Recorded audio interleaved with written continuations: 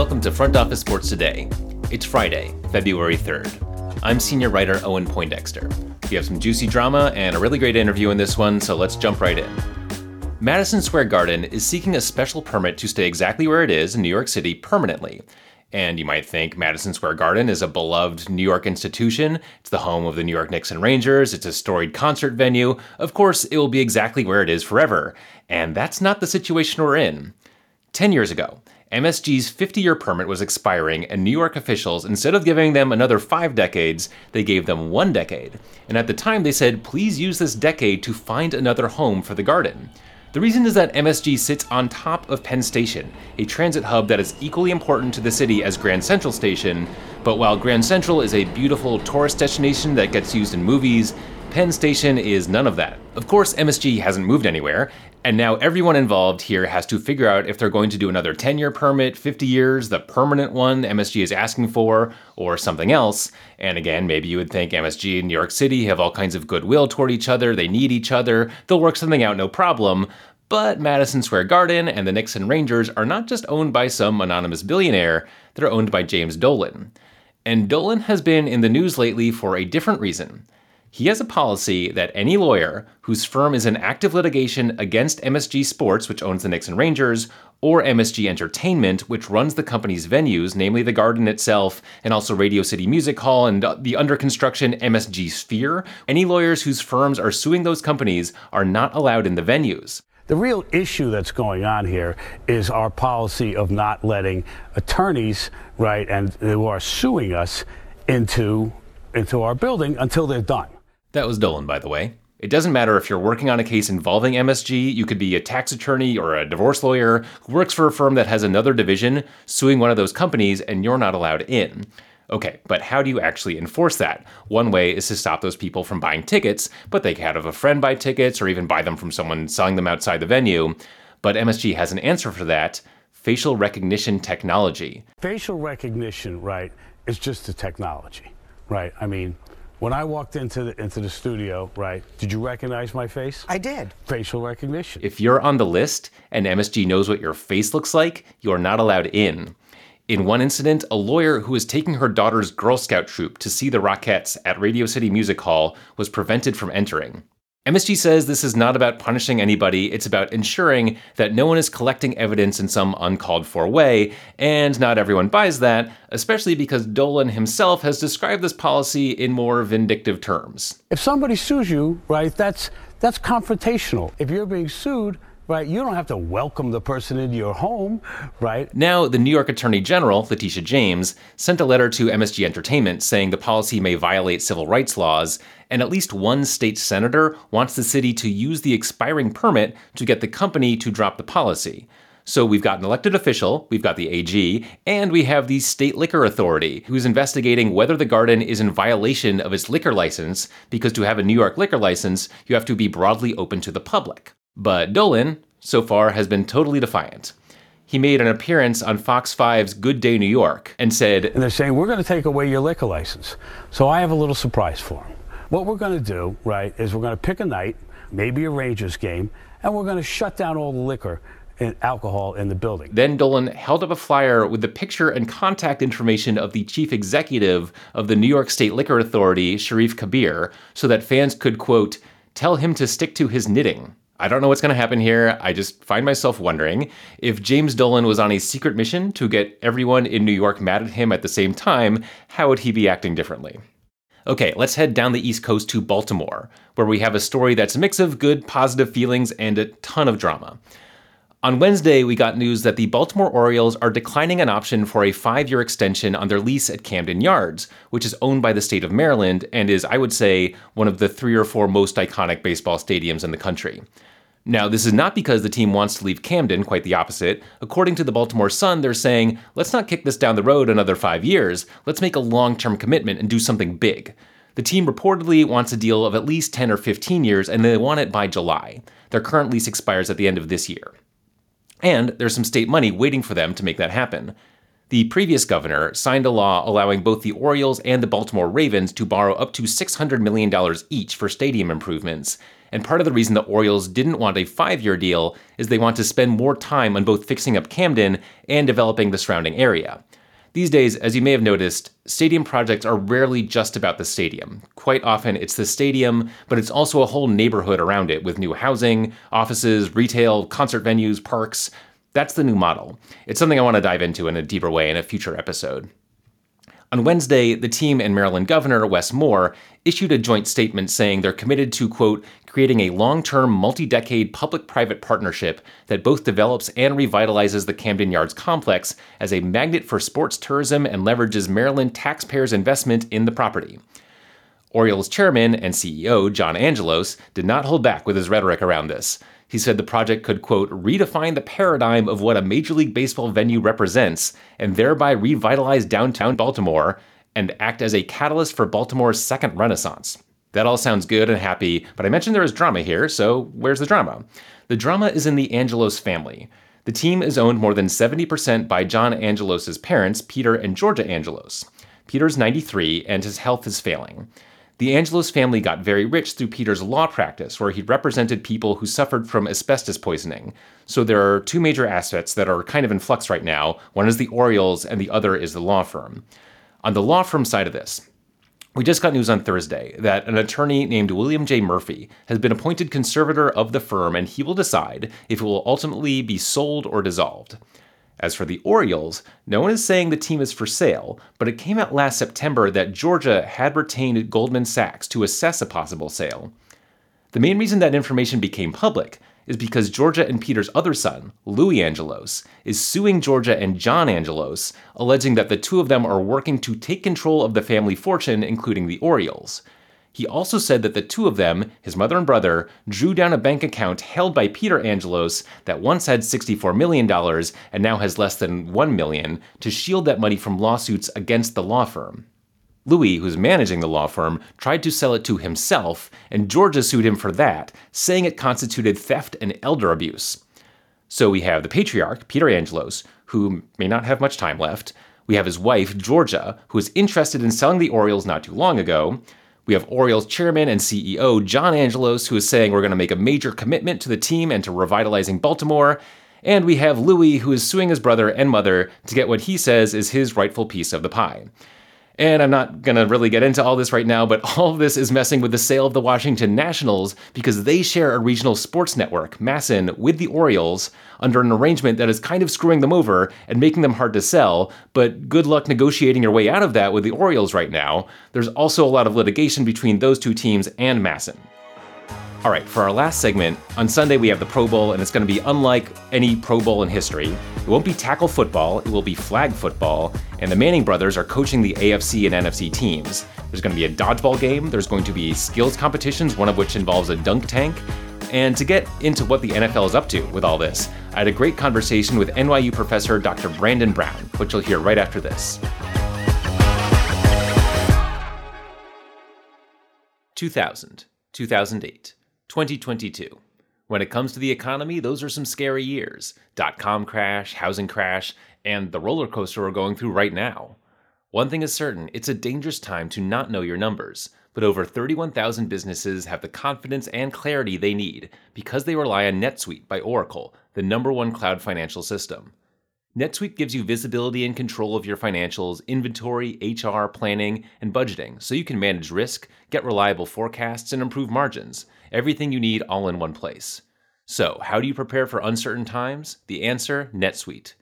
NetSuite helps you identify rising costs, automate your business processes, and easily see where to save money. That's why 93% of customers say they improved their visibility and control when they upgraded to NetSuite. What are you waiting for? Right now, NetSuite is offering a one-of-a-kind flexible financing program. Head to netsuite.com/front office right now. netsuite.com/front office. netsuite.com/front office.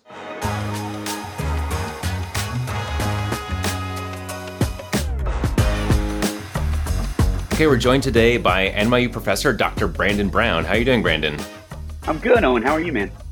I'm doing great, doing great. Yeah, we're talking about the Pro Bowl, but let's get to know you a little bit. So, what do you study? What do you teach? And yeah, give us the lowdown. Yeah, sure. Thanks for having me. I am a clinical associate professor at NYU's Tisch Institute for Global Sport.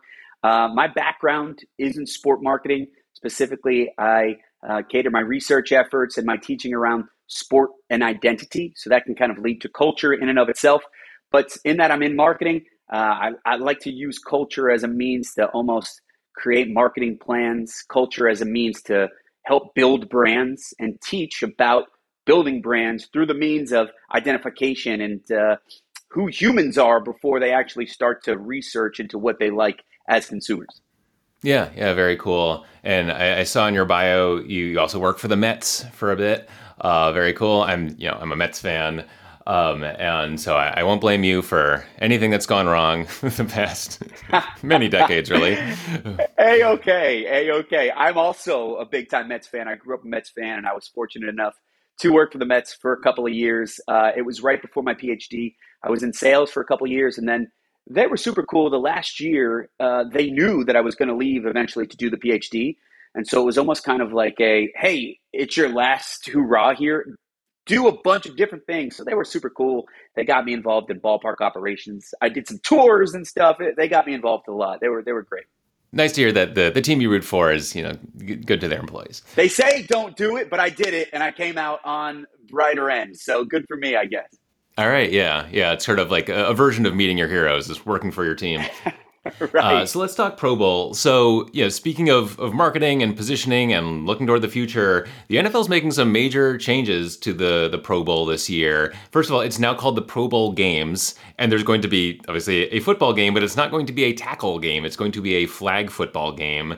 And there's going to be some kind of goofy competitions as well. There's going to be a dodgeball game, something they're calling precision passing, and a bunch of other stuff. So what's the NFL up to here? Well, I can't say for sure, but here's my thought process on the whole thing. So I see the success of the NBA All-Star. I see the success of how baseball just changed its All-Star weekend up and kind of changed the format of the Home Run Derby. And that was met with a lot of success. And I think they've been doing it for a number of years. I can't but help think that the success of these other All-Star events kind of influence them one way or the other to not just concentrate on the game itself, but some of the fun activities where we can see kind of the personalities of the players and see kind of some of the like outside factors involved with football that aren't directly football, right? Athleticism and stuff like that. Hey, that's in football. It's not directly football, but because it's within football, let's showcase some of that stuff. Let's showcase some of that stuff via some of the best of our athletes. Yeah, I think personality is a key word there. We've got the Mannings are going to be coaching the AFC and the NFC team, Eli Manning and Peyton Manning. And there, of course, they kind of made this huge splash having the Manning cast. It's not actually called the Manning cast, but it's the two of them just watching games, kind of making fun of each other, just on their couches. It feels like super relatable and personal.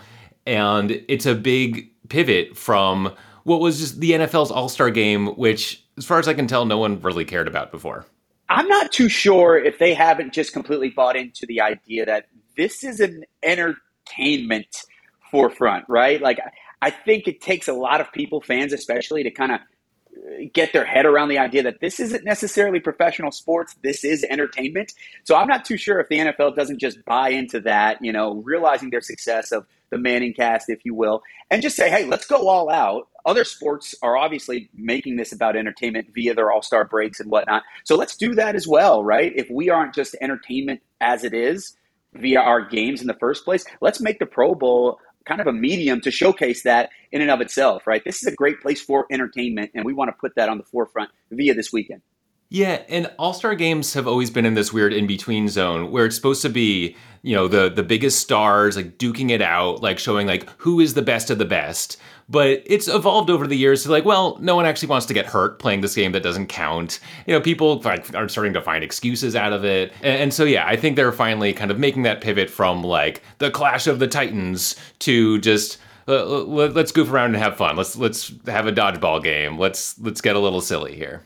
Oh, 100, man. I think as well, they find some the best of both worlds, and that they're doing that as well as finding some ulterior motivations, if they're turning it into a flag football game, I know there's some partnerships behind the scenes that's working out well for them.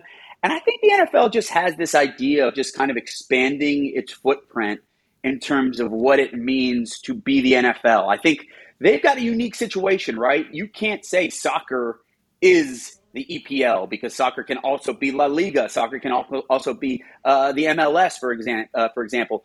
I think the NFL has an opportunity to almost be synonymous with football.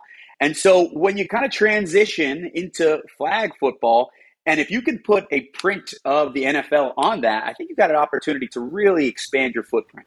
Also, I mean, the NFL has managed to kind of dance around the whole concussion thing pretty successfully in terms of it not hurting their brand, not hurting their revenue.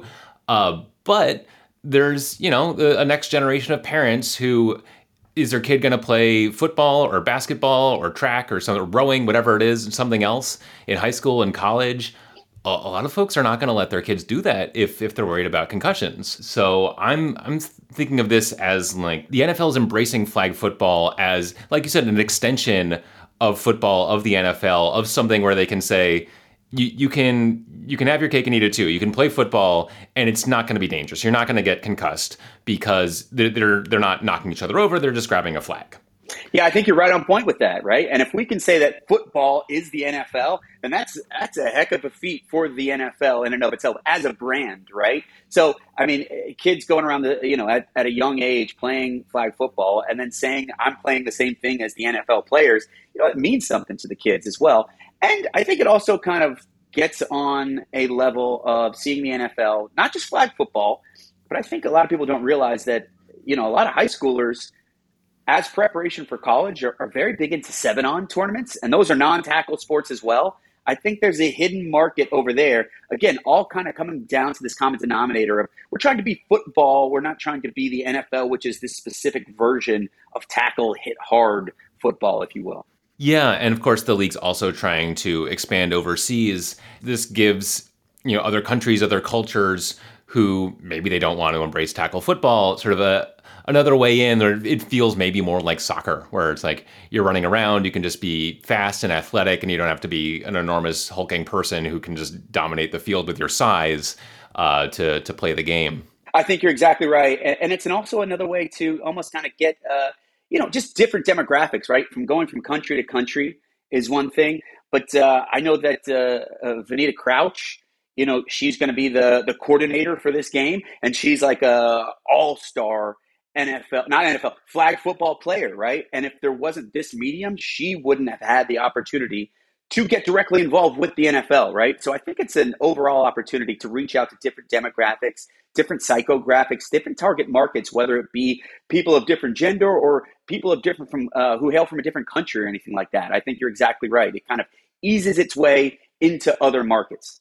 This is maybe a side note, but what's a psychographic? Psychographic is a target market made up from basically like psychological factors, attitudes towards certain things, cultural likings, etc. So if we have a psychographic of like active outdoor people, doesn't matter what you make, doesn't matter where you come from, right? That's a psychographic, a group of a target market based on a particular lifestyle or an attitude, if you will. All right, we're going to let you go, but do you want to give us a pick for the Super Bowl? I think it's going to be Eagles. I can't give a score. I think it's going to be Eagles. Hurts seems unstoppable. So it pains me to say I'm a New Yorker, so I don't want to get any threats from New Yorkers, but I think the Eagles are going to take it. All right, Brandon, thanks so much for joining us. Really a great conversation. Thank you so much. Thank you so much, Owen. That was Dr. Brandon Brown with some excellent insights there. February is a cold, dismal month in much of the U.S., but it's one of the best months for sports. Obviously, we have the Super Bowl, but we also have the NBA trade deadline on February 9th. The NHL's is coming up on March 3rd, and MLB spring training is just around the corner. I'm already doing some fantasy baseball prep. That will do it for this episode of Front Office Sports Today. If you're enjoying this new show, please tell your friends. Tell me I'm at Owen Poindexter on Twitter. Tell the good people at Apple Podcasts by leaving a rating or a review. Thanks so much for listening, and we'll see you Monday.